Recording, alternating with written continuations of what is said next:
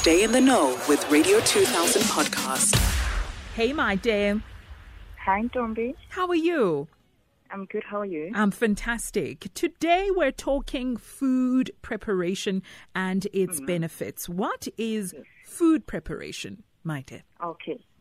Food preparation is an action of preparing food to either ensure that the food we consume are safe to eat or to enhance the flavor. And the process may include peeling, cutting, dicing, or cooking the food.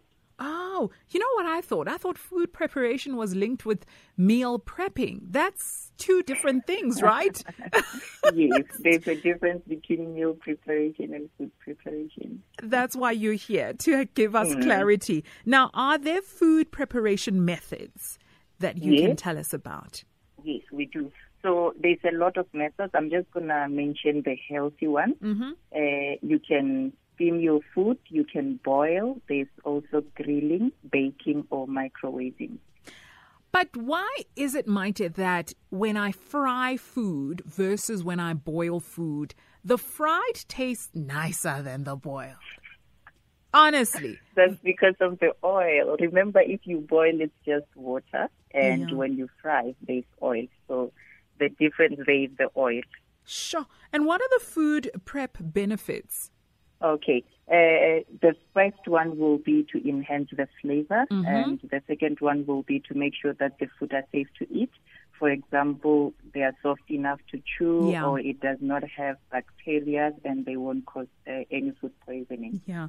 And what are the effects of food preparation? Okay.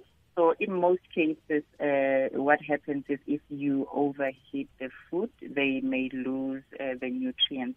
So we need to make sure that when we cook the food, we check the correct temperature to make sure that they don't lose the nutrients. Sure. And what are the do's and don'ts to keep in mind when preparing food? Because, listening to our conversation right now, it seems like temperature is very important. And, what you put in the food is also very important. So what are the do's and don'ts? Okay, firstly, make sure that you wash your hands and the preparation surfaces very often. And you need to also prevent cross-contamination between the food and the cooking items. So you can just try to keep them separated. Also make sure that you cook the food to the correct temperature to make sure that you kill the bacteria. And also refrigerate your food and ingredients to make sure that you also prevent the bacteria. And when it comes to raw fruits and vegetables, make sure you wash them before anything to kill the bacteria that may have been left behind when they were growing. And another thing, avoid adding oil and butter to your meals.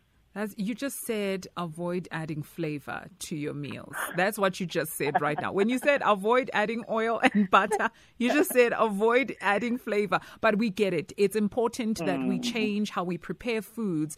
Just because your mother made it that way, it doesn't mean it's the right way to cook butternut and add butter and add all sorts of things.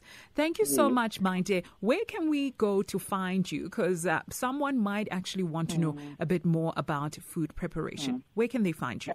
Okay, on Instagram, it's Maite Fitness. Then on Facebook, it's Maite Mahato. Radio 2000 podcast.